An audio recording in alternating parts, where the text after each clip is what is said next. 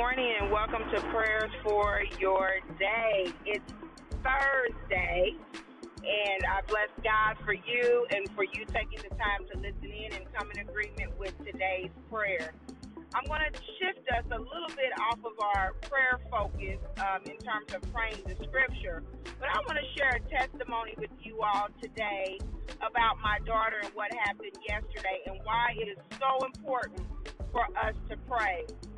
Yesterday, I have an 18-year-old daughter, and yesterday she was really working my nerves, and I'm sure many of you can relate to that if you have children.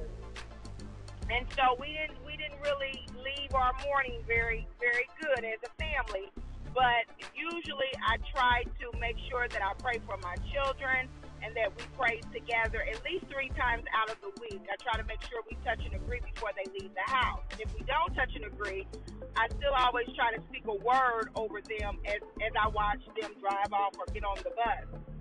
Well, we didn't have a good morning, so yesterday when I was at work, I was in a building that didn't have very good reception. And I heard the Holy Spirit say, you need to call and make amends. So first time I called, it went straight to voicemail. Second time I called, there was no service, but there was a press from Holy Spirit to continue to call. So I called again. She answered the phone. I said, hey, no hard feelings. I love you, and I plead the blood of Jesus over you.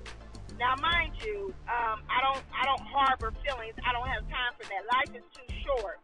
But she was, still harboring some feelings, obviously. But she said, I love you too. And so we ended the call.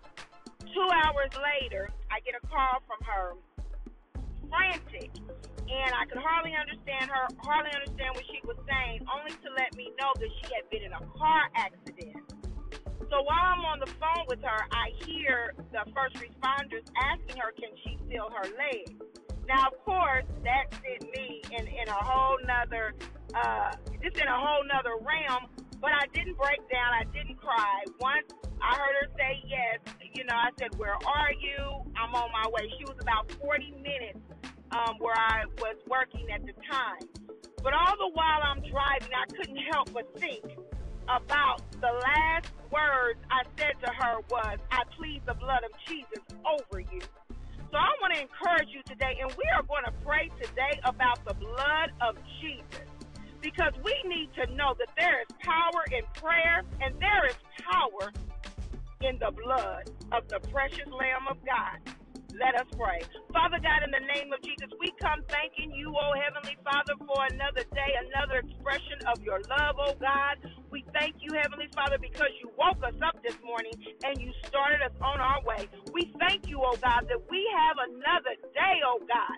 We have another opportunity to confess our sins, to repent, to turn, and make a commitment to serve you. Father God, right now, in the name of Jesus, we just want to come thanking you for the blood, oh God. We thank you, oh God, because there is still power in the blood. We thank you, oh God, that your blood, Heavenly Father, has protection. We thank you, oh God, that your blood brings peace, oh God. We thank you, oh God, that your blood brings joy, Heavenly Father. And we thank you that when the enemy comes in like a flood, oh God, that you will hold up a standard against him, oh God. We thank you, oh God, that it is your blood, Heavenly Father, that shields us from death, oh God. That it is your blood, Heavenly Father, that shields us from disease, oh God, in the name of Jesus.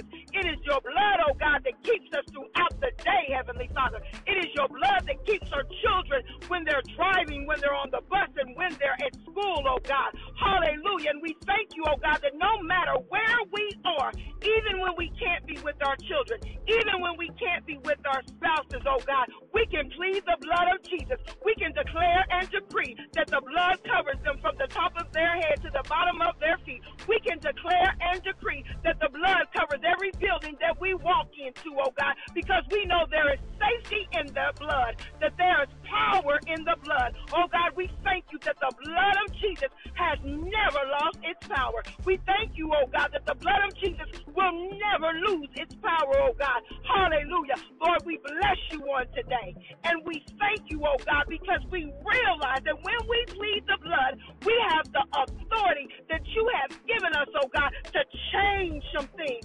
Hallelujah. We thank you, oh God, that what the devil meant for bad, oh God, that God always means it and works it out for our good. We thank you, oh God, that when we plead the blood, we can rest assured that the ministering angels, the warring angels, are fighting on behalf of our children, our family, and your people.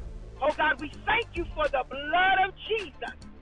And we are determined, oh God, to plead the blood of Jesus over our family members, over our loved ones, over our neighborhoods, over our city, over our state, over this nation, over this universe, and over everything that belongs to us. In Jesus' name we pray. Amen. Remember, there is power in the blood. Be blessed.